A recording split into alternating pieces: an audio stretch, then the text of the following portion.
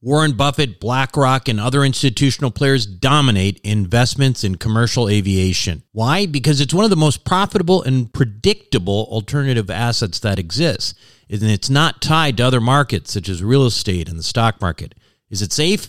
Well, imagine triple net leases to the likes of American Airlines and British Airways. Income is contractual and guaranteed by some of the biggest named airlines in the world.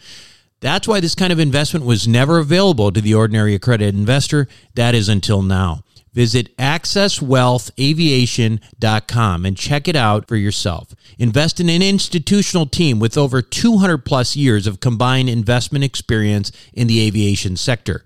Conservative investing with double-digit returns and tax advantages. That's accesswealthaviation.com. accesswealthaviation.com. You are listening to the Wealth Formula Podcast with Buck Joffrey. Get ready to change your life. Welcome, everybody. This is Buck Joffrey with the Wealth Formula Podcast, coming to you from Santa Barbara, California. And before we get started, I want to remind you that there is a website. This website is called wealthformula.com. It is where this podcast lives, and there's lots of resources for you there to download for free books and stuff like that, webinars, etc. Go check it out. Also, want to mention that if you have not, you should consider, if you qualify, of course, joining the Investor Club. The Investor Club is for our accredited investors, and if you want to take this information, the kinds of things that we do, and actually get off the sidelines and join, that's where the magic happens. That's where we do, some of the deals and things that make sense for us, whether it's real estate or other alternative assets. We've got a ton of stuff coming up in the next 3 months, and I want to make sure if you have not done so, you onboard if you are accredited. Now, what does it mean to be accredited? You don't have to apply for anything or get any certification. What you have to do is just be who you are, and if you happen to be accredited, then you are. So if you make $300,000 per year as a joint filing couple, at least for 2 years, or $200,000 if it's just you, or you have a net worth of $1 million outside of your personal residence, then you are considered accredited. There's also ways to do it now, which again, you'll have to look up. There's new ways to do it where basically if you maybe don't have the financial criteria, but if you have various types of certifications that make the SEC believe that you are smart enough to invest for yourself, then you are also now accredited. Anyway, check it out, and if you qualify, just sign up for the crew, the club, and lots of cool stuff coming down the pipeline here in the last 2 or 3 months of the year. Now, as far as the rest of this year, well, listen, we are just a few weeks away from a presidential election, a crazy one at that. It will be, I guarantee. Here's what's going to happen, in my opinion. You are going to have an election that potentially on election day will have a different, leader than might actually win the election. It is going to be crazy. I think it's going to be the craziest thing that we've seen since the year, the Bush v. Gore years. And I think it's going to get ugly, and we have to pay attention to that. People who've got their money invested in, the highly volatile markets. If I was in the stock market with a significant amount of sum of money, I would seriously be thinking about doing something to hedge over the next month or two, as we have October surprises, we have elections, and we have all sorts of craziness happening, ongoing fallout from COVID-19, decreases potentially in government support, and who knows what else.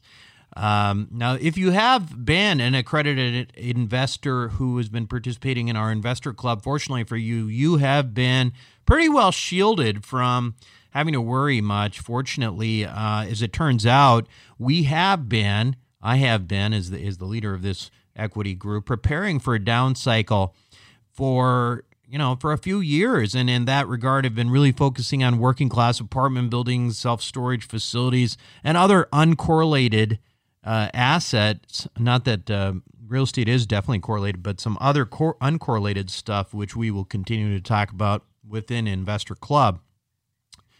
And, having those focuses specifically in the last couple of years turned out to be the right move.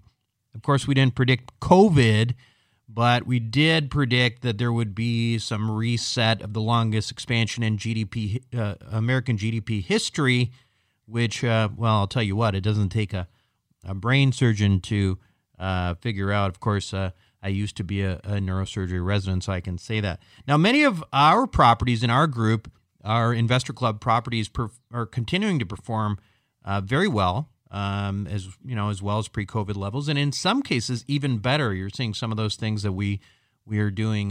Some of you are seeing reports of our Dallas properties right now, where we're every month seem to be doing better and better and better. So it's pretty incredible. And in reality, I will say that in our market specifically, working class, high growth markets like Dallas and Phoenix and all these areas, there really isn't a lot of distress. It's not like we just happen to be the ones who are doing well. As it turns out, there's not a lot of distress in these areas because that's actually doing pretty well. Now, if you were in multifamily in California and there was rent strikes, you might have other issues.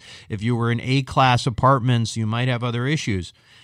But listen, we are doing, I couldn't ask for more in terms of how we're doing. I'm very happy with it. And frankly, it is my opinion that if we get through the next 4, 5, 6 months relatively unscathed, we may see an even more expensive market than before, as the big money starts to see our space as a potential safe haven.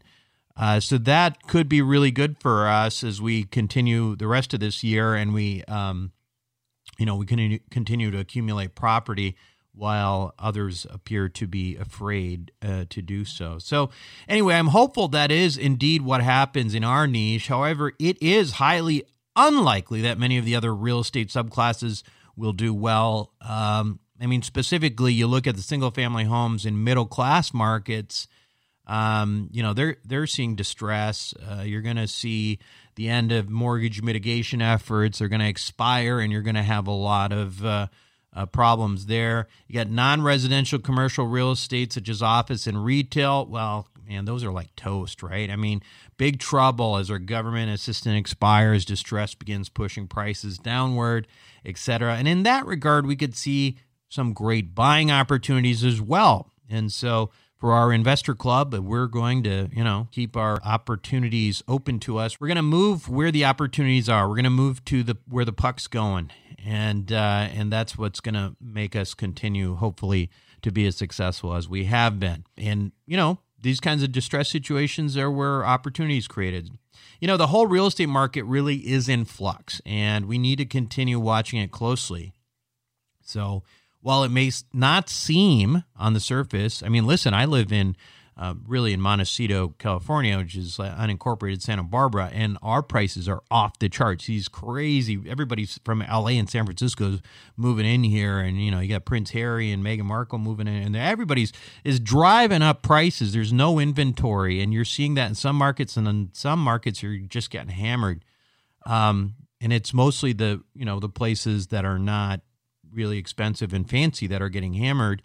And guys like George Newberry are in the note business, are seeing this firsthand. He's seeing default rates as high as they've been in 8 or 9 years. Anyway, I think it's always a good idea to talk to a guy like George, and that's what we're going to do today as we speak with him once again. This is, George has been on the show as many times as anybody else has, more than anybody else, I should say. It's always a great conversation, and that's what you're going to get after these messages. What do the Rothschilds, the Romneys, and the billionaire hedge fund managers know that you don't about growing and protecting wealth? As you might imagine, the wealthy have a few tricks up their sleeves. One strategy allows you to grow wealth tax-free at a compounding rate with no volatility.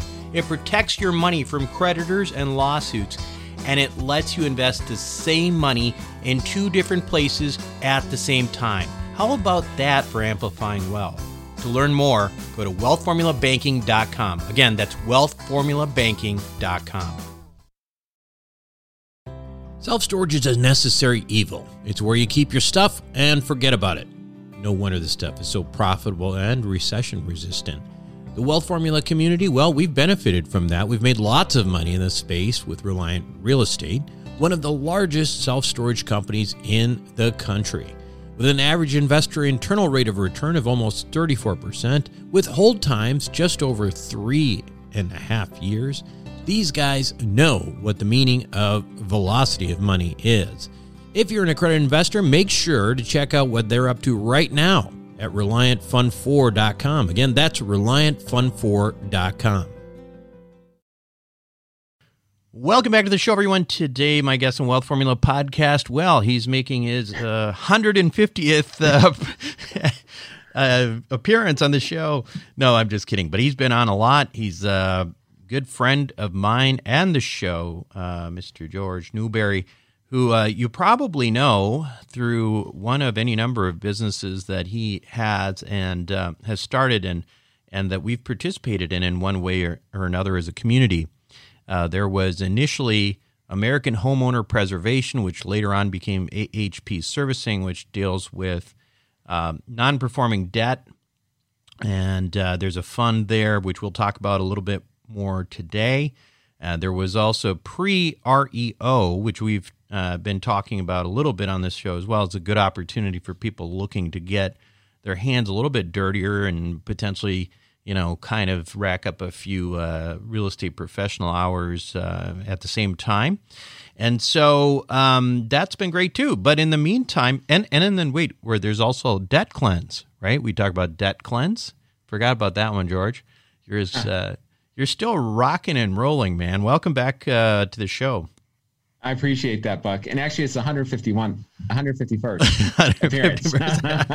Yeah. The funny thing, the funny thing about you is, you've got all these businesses, and I feel like, I think you're actually like 5 or 6 years older than me. I think you're like 51 or something, right? 54. 54. Okay. Well, you only look 5 or 6 years younger than me, or older than me. You look younger than me. But I feel like I used to have the energy to start businesses like this, but as soon as I hit like 44, it kind of just died. And I don't know what you're, what kind of supplements you're taking, but I think I need some of that. George, so, today we're going to talk a little bit. I wanted to get your feedback. Again, people are very, very curious what's going on, in the housing space. And because you deal with, notes, with mortgages, etc., I'm curious, what is the latest? Are you seeing anything different from, a couple months ago when you were last on in terms of, increases in distress or, what's happening around the country? Sure. Significant increases in distressed mortgages and just economic distress in general in our country. That's apparent from the headlines. And, there's been measures put in place, forbearances, stimulus and whatnot, that have tried to kind of delay this with the hope that, after 2 weeks was the original, but after a few months, everything gets back to normal. And I think it's increasingly apparent that things aren't getting back to normal anytime soon, and that there will be some significant economic pain in this country, which is unfortunate, but it's what we have. And so for a company like AHP, that does mean that there's an increased supply of distressed mortgages at attractive prices. We're already seeing that, and we anticipate the fourth quarter and next year that will only increase significantly. And that means opportunities to both help families that are struggling by buying these at a discount and sharing those discounts with them, and also to earn a good return for our investors. Let me ask you this. So try to give us some perspective and some flavor on that, because you started AHP or as American Homeowner Preservation, right around the last major economic crisis, and obviously as time went on over the next decade or so, things really, really, really tightened up. And now it sounds like what you're saying is, okay, well, things are loosening up. There's more inventory. Can you give us a sense, sort of at a quantitative level, like what what that's looking like? Sure. So you're right. We started buying mortgages a decade ago, and the supply at that point, and that was about 2 years after the crisis really became got going. There was a massive supply of distressed mortgages, and we were a tiny company that was working with a very limited amount of money, and we were able to right away go and buy from the biggest banks in the country.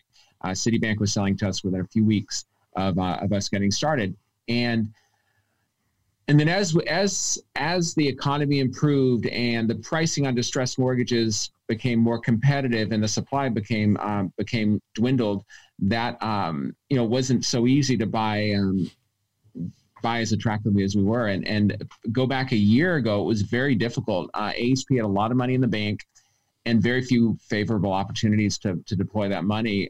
That's all changed in the last 6 months. Right away, there wasn't an immediate change, but June, July, August, we've seen a lot of opportunities to purchase. I think that's just the beginning. We're trying to be. Do you feel like diligent. It's like back at maybe like 2012 levels or 2014 levels, no. Or is it still not like that? For distressed mortgages, yeah, I'd probably call it 2012 and going backwards. So we're going to be probably at 2010 levels in 6 months. So tell me how that's working, because obviously. There was, it's interesting because I think, I kept hearing about banks and mortgages that the big ones, at least like Chase and Wells Fargo and stuff, they were allowing mortgages to be essentially, it wasn't like they weren't tacking on the payments to the end of the loan. They would, they would forgive and say they wouldn't report late payments for 3 months or so, but at the end of that 3 months, they expected you to pay all of it back. Is that sort of what happened here? Yes, that's very much what's happened. And but now it's been extended, and so that forbearance period has been extended, but not forgiven. And some instances, they're putting them, go 3 months, and then they're all due, or then they're paid back over 3 or 6 months, or in some of the government-backed loans, it's put onto the very end of the loan. So there's different iterations of the same goal, which is to take those payments, which would be now, move them to some point in the future, and give the borrowers some extra time to get through this challenging period. Yeah, I mean, if they move them to the back, I mean, I feel like people have a better shot. But I mean, you got these people who, like these major banks that are expecting a payment, to get caught up, and the economy has not substantially, improved, and talk a little bit about what the government's input on this has resulted in, and what we can expect to see in the next couple months. Well, the challenge with some of the government programs is some of the everybody hears on the news, hey, there's a big forbearance program, or there's ban on evictions, but it. For the forbearances, it only applies to government-backed loans. Generally, is where it's you have to do it. With privately held loans, you can voluntarily offer forbearances, and we've done that. I think most servicers have done that, just because you recognize that otherwise, a lot of people just are unable to pay. And but I think what's the unknown and the challenge is how long this is going to go for, because to have this go for another year on top of the 6 months that it's already passed creates a lot of somebody's taking a hit here, and it can't be the mortgage holder, the servicer, the homeowner, and the government. Those are the players, and who's going to ultimately pay for us, and that's an unknown question at this point. Yeah. What's interesting, too, is, I come from the apartment space, and, we're trying to kind of see how that plays out as well. But so far, there is very, very little distress in the multifamily market, across the country. As a asset manager myself on a lot of these, I look at it and I think, well, maybe it's because, of all of these government programs and stuff. Well, I think that has added to it a little bit. I mean, that has helped a little bit, but I think part of it also depends on demographics, right? Where you are, and I think what your market is. Ours happens to be working class in these areas like Texas and Arizona, and for some reason, these people seem to be doing okay and paying their rents. Talk about, if you would, just the differences that come to mind when you think about why there would be distress in mortgages across the country as a whole, but not necessarily with rent payers. Why would that be? I think I will agree. When this first started, a lot of people were concerned that the amount of families defaulting on their mortgage or unable to pay their rent would be 30% plus, and that hasn't yet happened overall.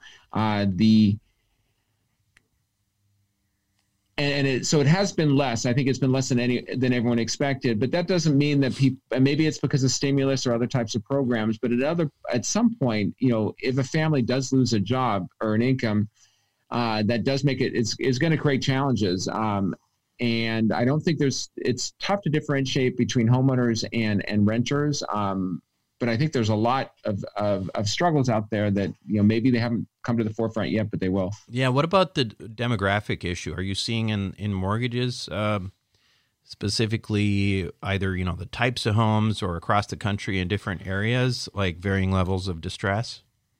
I think it's just there's more of a concentration in low to moderate income neighborhoods. Those are ones where I think there's less of a financial safety net, number one, and number two, there's just probably been more job losses that have affected those of more modest means. Yeah.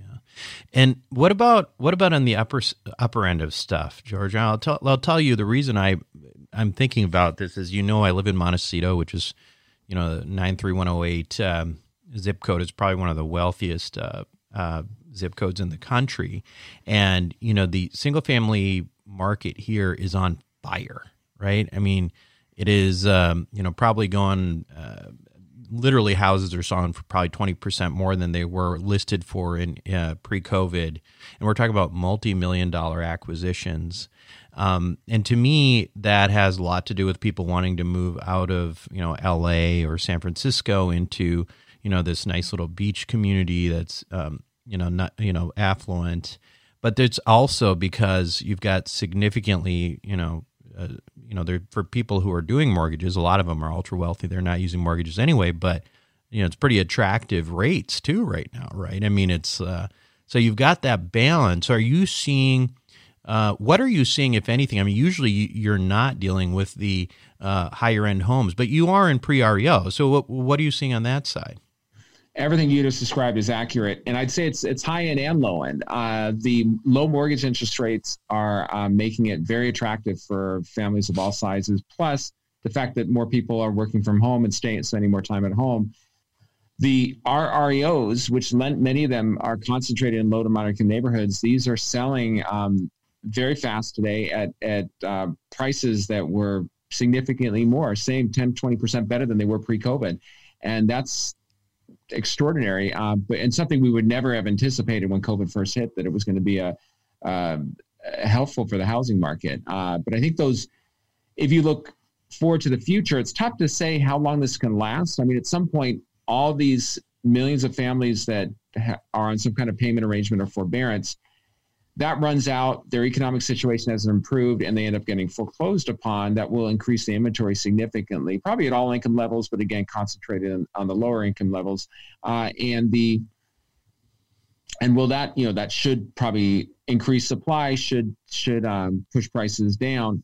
But the low mortgage interest rates, this economy is so weak that the low interest rates there's nothing, they can't raise them for the next probably several years, 2 to 3 years at a minimum. At least. And that will make it so attractive to buy. So that will keep the housing market propped up. But then there is definitely a geographic element of that too. Because, I just look at what's happening. For example, you've been in my house in the northern suburbs of Chicago. Again, really nice neighborhood, really affluent place. And then the prices there, I mean, I'm looking at my house there. I'm trying to sell, and it's now listed for a full 20% less than I bought it for in 2012. Oh. And so, what's driving the differences in terms of, and it might just be because of all the mess that, Chicago's in. And I know you know that from your from your own personal walking into work. Yeah. So what do you make of that? I mean, what are you seeing across the board, across the country in different markets? Because I know you guys are kind of all over. Yeah, we do see that. I mean, what's interesting, and you mentioned this earlier, is that in the cities, there's definitely people that think, and probably rightly so, they moved into the cities to be close to work. Now they can suddenly work from home in many cases. Then why not move to a neighborhood that they really want to live in? That's maybe a smaller community, a resort community. In some of those areas, hey, we can live and work here if we're doing work from home. So I think there's definitely going to be a continued exodus from the big cities. And that will, that's not new. That's a lot of people expect that. And, that will reduce probably have a reduction in time of values in cities and, New York, Chicago, these downtowns and probably increase values as you go to the suburbs. I mean, I live in Barrington, which has been a really another affluent suburb of Chicago, but it has this, for the last several years with all the job losses, has been a very weak market. And, but in the last 6-8 weeks, we've seen properties that were on the market for a year or two. They're all selling, getting, under contract signs, sold signs. And that's the big change. I think it's going to be a great time to sell your property. If ever there was a time to sell it, this is the market's strong. You would think, but I'm really struggling with this thing, unfortunately. But I may end up just keeping it for that reason, because I think it's there's something going on in the Chicago suburbs in particular. But what do you anticipate? So you talked about sort of how we might be sort of at 2012 levels and sort of going back in time from there. What is it that from the that you're seeing that makes you think we're going to continue down this path? And at some point, does it just does the full kimono come off and all of a sudden you see the sort of the pinnacle of the drop in the single family market? Yeah, it's we're still. We had a long run up of, since, the last, since the 2008 and the Great Recession, there was a long run up that included increases or appreciation in home values for almost a decade or more than a decade almost. And that is, I think right now we're on kind of the fumes of that. I mean, there's different circumstances that are extending it. But at some point there has to be a big, there will be a massive spike in foreclosures. It's inevitable, and that increased supply should drive down prices, even with the low interest rates. Do you see when that happens? It's hard to say. Do you see that? Okay, say for example, a COVID vaccination becomes available in December, becomes widely disseminated by March, April, May. All of a sudden, business as usual. Do you see that could put the brakes on this, or do you feel like, that train has already left? I think it's the latter. I think that's. I don't think the vaccine will be a cure-all for the challenges we have in the country. I mean, we were due for a downturn, sure. And COVID happened to be the trigger. It could have been any other reason, but COVID happened to be the trigger. And I think we're still seeing some activity. But if you look back at 2008, when things started going awry, in 2009, the government put in place some kind of credit. I think it was about a $7,500 credit to incent buyers to buy a home, and that helped kind of prop the market up for a little while longer, maybe a year. And then it was already weak and weakening, but I think it probably slowed the contraction here. We're due. I mean, if you go back in history, we're due for a downturn, and the economy is definitely on the decline. The housing market is still staying strong, and actually, in some cases, like we pointed out, is improving. But that the economic fundamentals behind it are not there. So there needs to be a correction. Here's the problem. And I'm playing devil's advocate here because I hear you. And in many ways I was sort of being this drum of tsunami, you know, of defaults and all that. But what's going on with the Fed and the interest rates and then, you know, fiscal policy, it just seems to me like as long as the Fed keeps printing money, asset prices keep staying high as they are. You know, it's hard to imagine if something positive comes out of the vaccine that there isn't some artificial continued, you know, elevation of those asset prices. I mean, look at the stock market, right? I mean, and you know, all these markets are ultimately correlated. Right? Mm-hmm. We're doing things differently than we did in 2008. So I just wonder how, if there is a possibility where there really is a truly, you know, sort of soft landing because of the extraordinary means that the Federal Reserve and fiscal policy have taken. But you don't see that, I guess. I mean, I think you're probably, I mean, you're kind of where I was before, but now I'm just looking at it saying, I mean, listen, and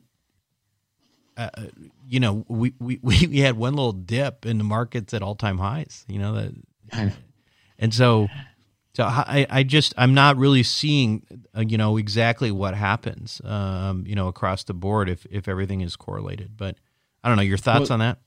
Well, I will say it's tough. The good news, I think, for any investor out there is that the market is unpredictable and people can make convincing arguments on all sides, and that creates opportunity. I mean, the problem was a year ago, we had so much data that informed us that, you know, hey, this is what happens with distressed mortgages or real estate. When the markets become predictable, that's when, you know, returns contract. Now the market is unpredictable. I would think you could have some of the brightest minds in the country, put them all in a room saying what's going to happen the next year in this country to the economy.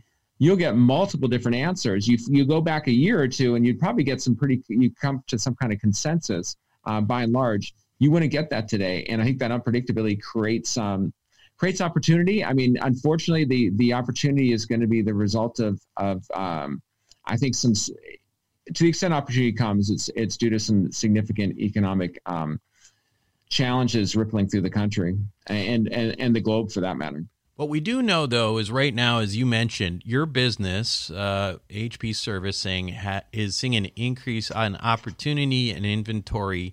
Talk a little bit about what HP Servicing does. Remind us kind of like the way this whole notes process works and what, you know, what non-performing notes are and all that stuff. Sure. So HP buys mortgages when people can't pay. And so typically a bank or hedge fund will own a loan. And then when they stop paying, they'll be willing to sell that at a discount. And the further behind they get, generally the greater the discount. And so we buy those loans. We crowdfund the money at HP Servicing, and we use that money for two things. One is to buy those mortgages at discounts and then work them out, ideally. And then the other is to what we've used it for is to build a national mortgage servicer. And just to give a little detail on that, we've been buying mortgages for a decade. In that decade, we went through 9 different servicers. We were never satisfied with one of them. So in 2017, or with one of them, with any of them. And so in 2017, we decided to start our own servicer, and thinking that it would take us maybe a year to build it out. Here we are 3 years later. We are licensed in every state of the union except for New York. And New York is imminent. They announce their new licensees every Friday. We're eagerly anticipating an announcement today. They publish on their website, so hopefully we'll be there. We've completed everything they've asked us for, and we're thinking about the altar on that.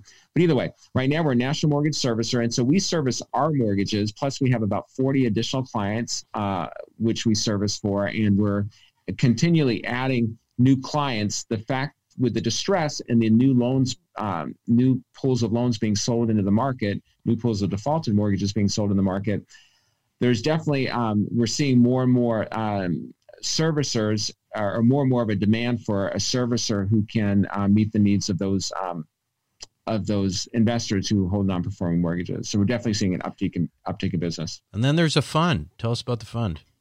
Yeah, so the fund is the we crowdfund this money to buy both the loans and fund the servicer, and that has we pay the first 10% to investors, and it's typically distributed monthly, and that's the fund that we operate now. It's started in November of 2018. It closes November 5th of 2020, so that'll be the last time that it's available.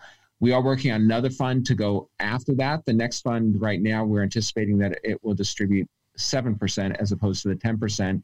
And that's partially a response to the extremely low interest rate environment that we are in today, which compared to 2018, it's continued to drop. So we think 7% will be well received.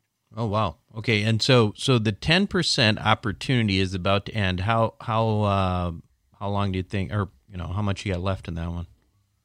There's ample capacity. We have November 5th is the date, but there's room for more investors.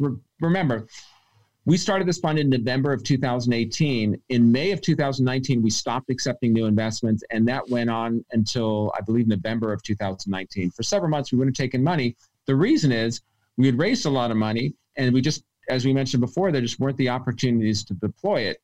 Now, fast forward to 2020, post-COVID, we're seeing lots of opportunities. So now we do have capacity, so we are welcoming new investments in. And I'm just going to back up for a second and remind people kind of the business model of a non-performing note. Essentially, you've got somebody who's not, you're not paying their mortgage, and the bank, may end up. These could be, bank-held notes, or they could be from seller financing, whatever. And then somebody ends up, whoever owns that ends up selling that debt to an investor like you or me or George's fund. And then at that point, you've presumably bought these things at a big discount. And so you have a few different options. At that point, you could technically just foreclose on somebody, take the property and sell it. The other thing is you could pay him some money and tell him to scram and see if that works. Or you could try to negotiate some kind of a new mortgage that somebody can afford and wipe out, most of their old debt and try to keep it performing. Now, the third option is what George's company really tries to do. And so there's a social element of doing good behind the fund. Is that about a pretty good summary? That's a great summary, Buck. Good. You can use that. Yeah, I was going to say, we might have you write a commercial or two. And so effectively, that's important because I know there's, especially these days, there's a strong push, I know, by a number of investors to have some sort of social meaning behind their investments. Well, this one does. In addition to that, I do want to point out that, this is not an easy business to do as an individual. I have tried doing it myself, and I can tell you that I lost a lot of interest pretty quickly just doing it myself because it just seemed tough. And I think what makes this business kind of a lot more stable is the fact that these, first of all, George's company, this is all they do. He's very, very good at this stuff, and they deal in large numbers. So in general, my personal feeling on note investing is if you're going to do it, I would highly recommend doing it through a big fund rather than doing it yourself. And I just from speaking from personal experience, George, do you think that's fair in terms of the talk about the advantage of doing this through large numbers? Because I think that's critically important. Yeah, I think you're right.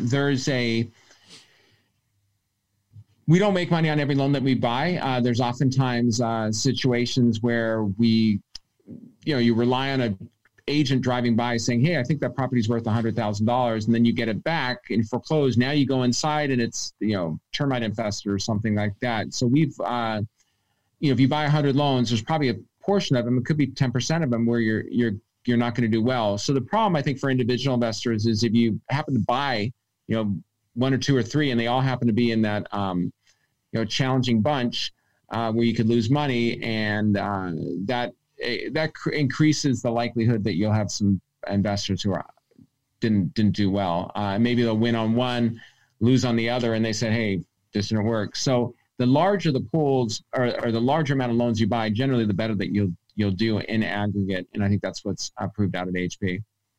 The other part of this fund that I think is really unique and something that I think is important to know is that unlike most funds, unlike most placements, well, I should point out this is also open to anybody. You don't have to be accredited, and investments can be as little as $100. So it really is open to anybody. But there's also an element of liquidity to this, which is really unusual for a fund. Do you want to talk a little bit about that, George? Because I think that also helps people to make some decisions. Sure. So I'll reiterate the first 2 points. One is, minimum investment is only $100, and we are open to accredited and non-accredited investors. So like you said, almost anyone can invest. And we do offer best efforts liquidity, which basically means that although the investment is for a term of 5 years, you can request your money back at any time, and we'll undertake our best efforts to return the money to you.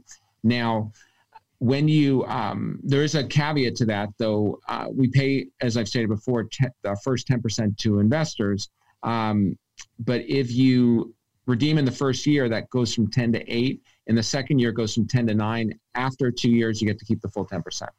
And the next caveat is typically we will, once the redemption is requested, we return that money within 30 days. We were able to do that for years up until COVID.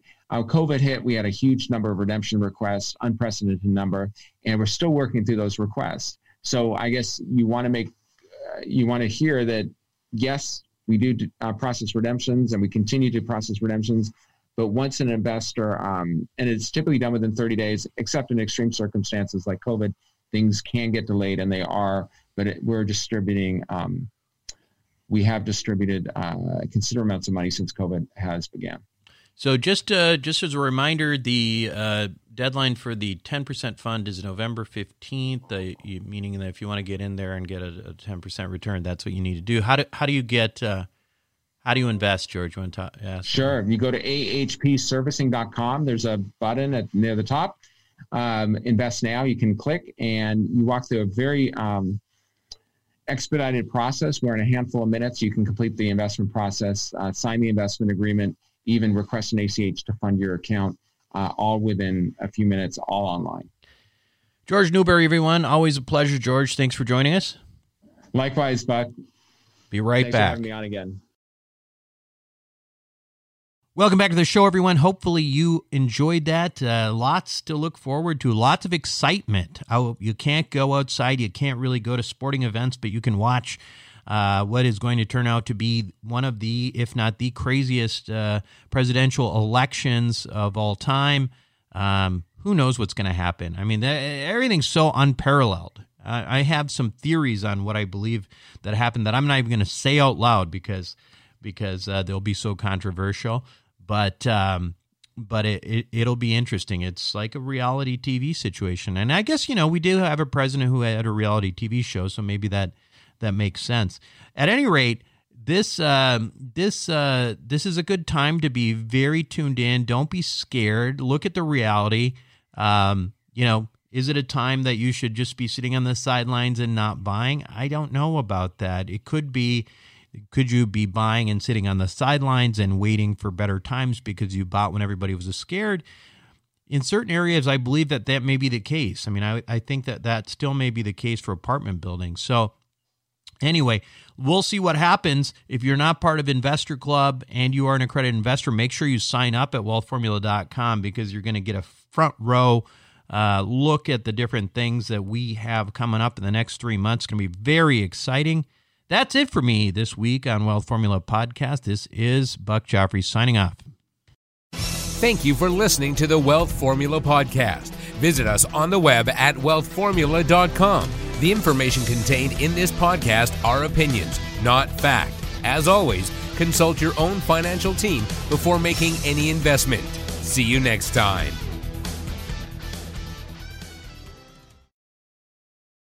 Buck Joffrey here from Sapio with Buck Joffrey. Aging might become reversible over the next 10 to 20 years. It's already being done in lab animals, so it's just a matter of time. Our challenge? To be healthy enough for when that time comes. As a former scientist and surgeon myself, my goal is to figure out how to do that and to share it with you.